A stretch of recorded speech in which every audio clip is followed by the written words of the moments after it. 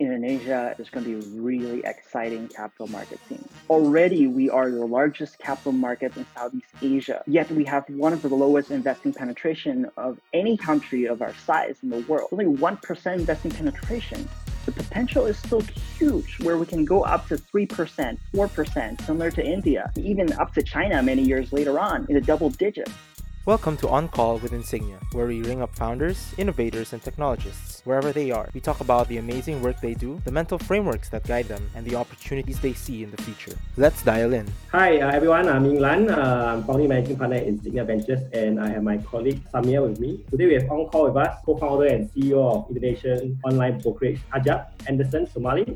I've known Anderson since he was a graduate student at the Stanford GSB. I still remember the first time I met him, he was a founder I wanted to work with. After dinner that we had, we were supposed to catch a flight back to Singapore. And I said, hey, it's a limited time, why don't you hop off on the back of a car and talk about your business you want to build. And I asked him, hey, you should consider dropping out of GSB. And it wasn't even an online brokerage idea. It was I still remember it was an initial tech idea. Today we are privileged that Anderson allowed us the opportunity to invest and partner with Ajab. We are delighted to be investors here. And I'll just give a quick intro on Anderson. So prior to Ajab, he was an associate with BCG and part of the Chief Analytics Office at IBM. Anderson, he did complete his MBA from the Stanford GSB and graduated with a finance degree in economics and management from Cornell. Anderson has many accolades. He was most recently part of the Forbes 30 Under 30 Asia 2020, along with his co-founder and CEO Yada. Ajab is a YC graduate in 2018 and they launched their app in 2019. Since then, they have been bringing more and more Indonesians into investing.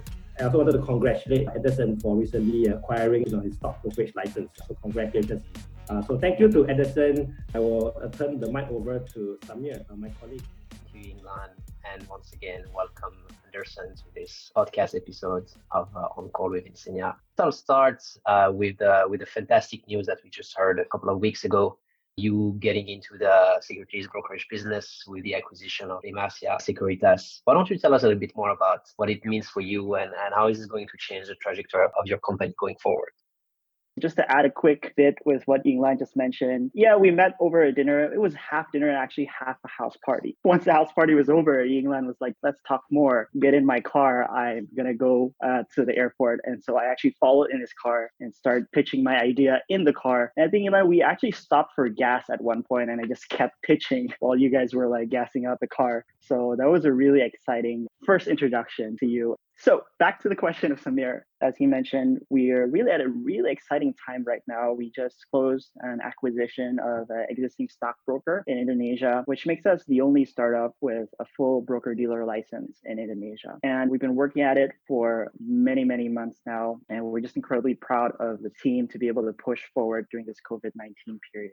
And the reason why we did this acquisition is when we started Ajab, we had this vision to make investing easy for all Indonesians. We started out by dominating the mutual fund industry, where in our first year, we captured 10% of all retail investors in mutual funds in Indonesia and contributed 25% of all new investors in the market. And we intend on doing the same for stocks, really trying to open up access to all kinds of asset class and capital markets for the average Indonesians to access. What's the opportunity at this point in the Indonesian market? Where do you think Ajab can provide a different value proposition to what investors are facing now? Yeah, I think that Indonesia as a whole is a really exciting capital market scene. We have $500 billion in market capitalization. That's the highest in all of Southeast Asia, larger than Singapore by many times. We see this rising trend in retail investor participation. First of all, Indonesia is highly underpenetrated. Only 1% of the population are investing in capital markets today, whereas compare that to India and China, many, many times more. But we do see this trend from the millennials, that millennials are starting to realize the value of investing, how exciting it can be to invest in corporates or brands that they recognize and they use every single day. We're really targeting towards these first-time investor millennial. It's reflected in all our product, the way that we onboard people, the way that we reach out to people, and the way that we educate them to use this platform, perhaps to help increase their earnings potentials or to diversify their portfolio of investment. So really, that was kind of the idea to go and capture the millennial first-time investors. Got it. And if you have to draw parallels between Indonesia and where you see brokerage platforms emerging like Zerodha in India or XP in Brazil, what would you say about Indonesia? Where is this market at now? I feel like Indonesia is at a point that is perhaps only a couple of years behind India, also only a couple of years behind Brazil. In fact, Indonesia and Brazil are pretty similar to each other in the capital market scene. Brazil also has only about 1% investment penetration, so it's very underpenetrated. Yet it also has this vibrant, huge capital markets. Companies like XP in Brazil was very successful in capturing first-time investors, convincing them to start investing, telling the millennials that capital markets is an exciting place to get additional income from. On top of that, we also look a lot towards India with Zerodha being the dominant online brokerage force in India, being able to attract massive amounts of millennials into their platform. And the reason why they were able to do that is because they were very strong in technology from the early days. They were very innovative in the way that they reach out to customers, and they were very smart about educating people. And so we look at these two markets with Zerodha and XP, who've done incredibly successful with their $16 billion IPO last year. And we draw a lot of parallels here in Indonesia, where we get to tune back the time, so to speak, by a couple of years and kind of replicate, but still adapting to the local market, the strategies that they took elsewhere. Hitting a bit more on the recent news, you see that COVID-19 has created what some newscasts have called the generational buying moments into stocks, right? Folks, especially in the US, like Robinhood, Charles Schwab, Ameritrade, E-Trade, all of them are like piling up new accounts, and most of the new accounts are coming from millennials, as you say, right? What are the early signs you're starting to see in Indonesia? COVID-19 has actually driven more people to start investing for the very first time in Indonesia than before. It's a similar trend elsewhere in the world, in India, in China, in the US, and Brazil, where you see an increase in amount of new retail investors, as well as an increase in volume traded. If you look at the Indonesian statistics, more people were trading during the COVID period on average than before. We think it's because of two things. First of all, we think that people investing for the very first time is taking advantage of this massive discount in the market, where a lot of equities have dropped massive amounts based off their market cap prior to this. And at least in Indonesia, these people understand that there's going to be a rebound effect. I take the example of 2008, where the stock market tanked. But only 2 years later, not only did the stock market recover, but it tripled in value. And I think a lot of millennials have seen that and believes that it's going to replicate here again in this 2020. I think the second one is that there's a lot of restrictions in Indonesia right now that keeps people working from home. And we know that the economy is not doing well. So unfortunately, a lot of people's employment might be impacted. A lot of the younger generation, the millennials, try to look for other sources of income, especially when they have lots of time on their hand at home. And that's why we see a lot more behaviors of people trading on our platform during working hours, maybe earlier in the morning as well. And so we think there's two things driving this kind of behavior that increases the participation of retail investors in the market during these COVID-19 periods. Got it. From a user experience, how do you make it easier?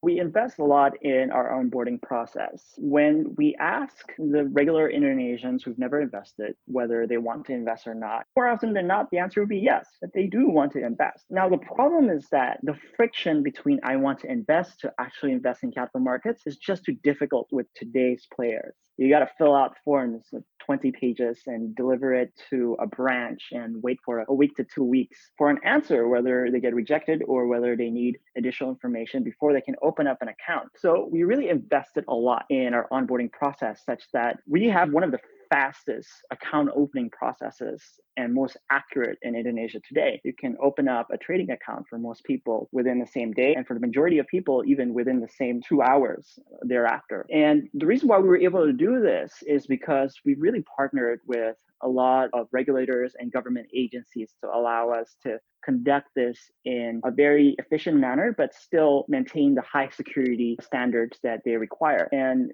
this has helped a lot of first-time investors remove the friction of wanting to invest to going to start investing for the first time. Got it. And without revealing too much, what should users expect to see in the next few months from a product perspective? A lot of exciting new features, things that people have never heard of introduced into the market. Basically, a whole product roadmap is directed towards the first-time millennial investor. Our language is very simple to understand. Even if you've never invested before, you're going to quickly learn about how to invest on our platform. And all these features that we're going to introduce is to guide people to start investing, but also to take you through the investing journey, that once you gain that confidence, we'll give you additional tools. We'll give you additional support and advice so that you can become one of the top traders. And we love it when our customers are successful. We love hearing stories where customers are able to achieve financial independence or is able to fulfill a goal that they wanted to spend to buy a car or for the wedding. We really love these stories. So we're going to create all these features to help empower investors to become really great investors. Can you share maybe one or two of them with us? Some stories of users that have particularly touched you? So there's this one user that was very memorable to me. We have this one user who kept talking to our customer service team. We also offer personalized financial advice for people. So we have this one user that just kept on talking to our customer service team, our financial advisors through WhatsApp, and she wouldn't stop. Like, she would just keep on texting us night and day for many weeks on end. She actually started developing a relationship with our customer service agents, getting to know them and joking with them. And it was a couple weeks later that we discovered that she said that she's actually mute and she also cannot hear. So she's deaf. And she said that she's always wanted to invest it, but she's never got a chance to because she cannot go to an agent. She cannot go to a branch. She cannot express herself and ask them these complex questions on how to invest, how to start investing, all these things. We realized that she found us to be useful to her because we provided a lot of great learning materials online, as well as we service her very well with our financial advisors through WhatsApp, digital advisors, which we actually give for free to everybody. We actually started developing a relationship with her, and I invited her over to our office. One of our customer service agents, coincidentally, it was also able to do sign language. We actually communicated to each other, and I found her to be a very funny individual, very lively individual. And, this kind of story just really touches us.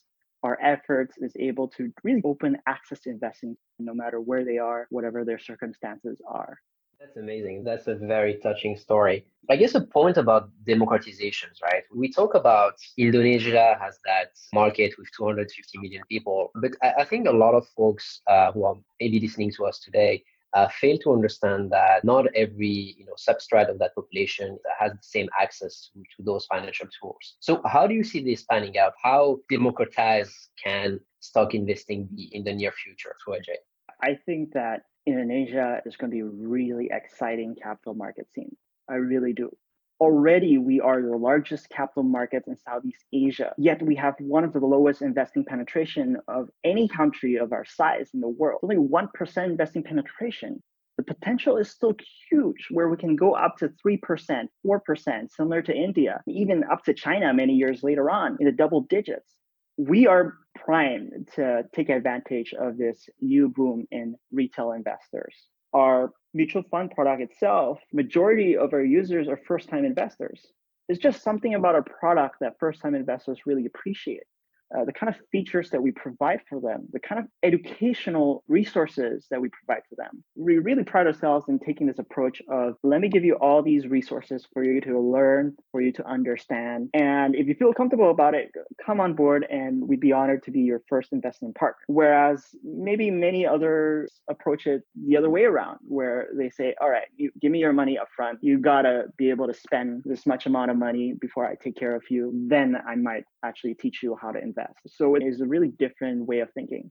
And not too many users know right now, but Ajaib is not just a one country platform, right? Do you want to tell us a little bit about that? We have always started Ajaib with the vision to open access to investing for all. We're starting first here in Indonesia, and we have a couple of exciting announcements later on. But we're starting here with Indonesia first. We think that there's still a huge opportunity in Asia. We really want to make an impact in this market. Fantastic. What would be your top investment advice for the first timers that are joining Ajaib or thinking about it? My top investment advice to everybody is diversify.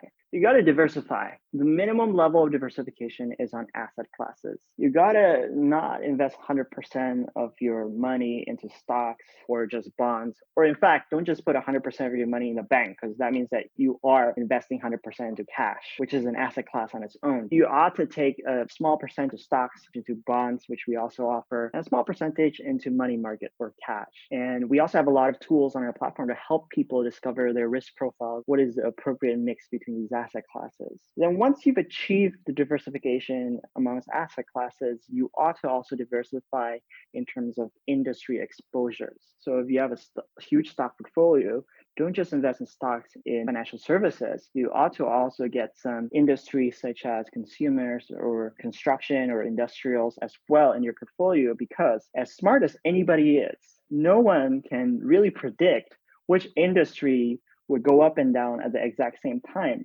I think COVID have really taught us that. And so it's a good idea to kind of diversify across a couple of industries. And lastly, once you've achieved that, diversify across a couple of instruments or stocks. Don't just put your money into BCA when you buy their stock or bank. Buy also BRI, buy another stock product so that you can diversify into the exact industry. It's not easy for everybody to do that because you have to have a huge portfolio and you have to have a huge amount of money in order to buy a lot of stocks. So you can buy a stock mutual fund as an alternative. A mutual fund basically is a basket of stocks that's managed by a professional. So immediately with a small minimum of about 10,000 rupiah or $1, you get a basket of 40 to 50 stocks in that portfolio. So that's my advice, kind of diversify. I want to switch gears a little bit and go back to what's under the hood for IJ. Where do you guys want to be, let's say 5 years from now? 5 years from now, we want to be this place where any retail investor can come in for any of their investment needs and get the right advice, get the right access points, get really affordable support, and be able to be successful. We were really inspired when Yada and I went to school in the United States, where we see lots of these financial advisors, lots of these brokerage, and we really want to be that resource, the one-stop shop for anybody who wants to invest in any asset class to come to us, and we'll teach them from scratch, and we'll set them up with our tools and resources for success. I want to close on this great vision that you're going to have and just ask you, I guess, one last question. If there's one message you want to leave, what would that be? I recognize that a lot of your listeners are also entrepreneurs or aspiring entrepreneurs. And I recognize that a lot of founders are impacted by COVID-19. I understand as a founder how challenging it is just to survive through this winter that we're going through. But I also want to tell them that there's a lot of new opportunities coming out of COVID-19, that there's an opportunity not just to survive, but also to thrive in the winter. And so staying at home, working from home is no excuse for us to slow down. This is the moment where the world needs us the most, especially in my industry of financial technology. People no longer want to go to a bank branch because of social distancing measures. They demand for an online, fully digital experience so they can manage their money from their couch, from home. And so this is our moment to actually step up and show everybody else the value of technology in any industry that you're in. Thank you so much, Anderson. Thank you so much for your time. This is real fun. For more episodes, you can head to Spotify, iTunes, Waves, or wherever you listen to your podcast.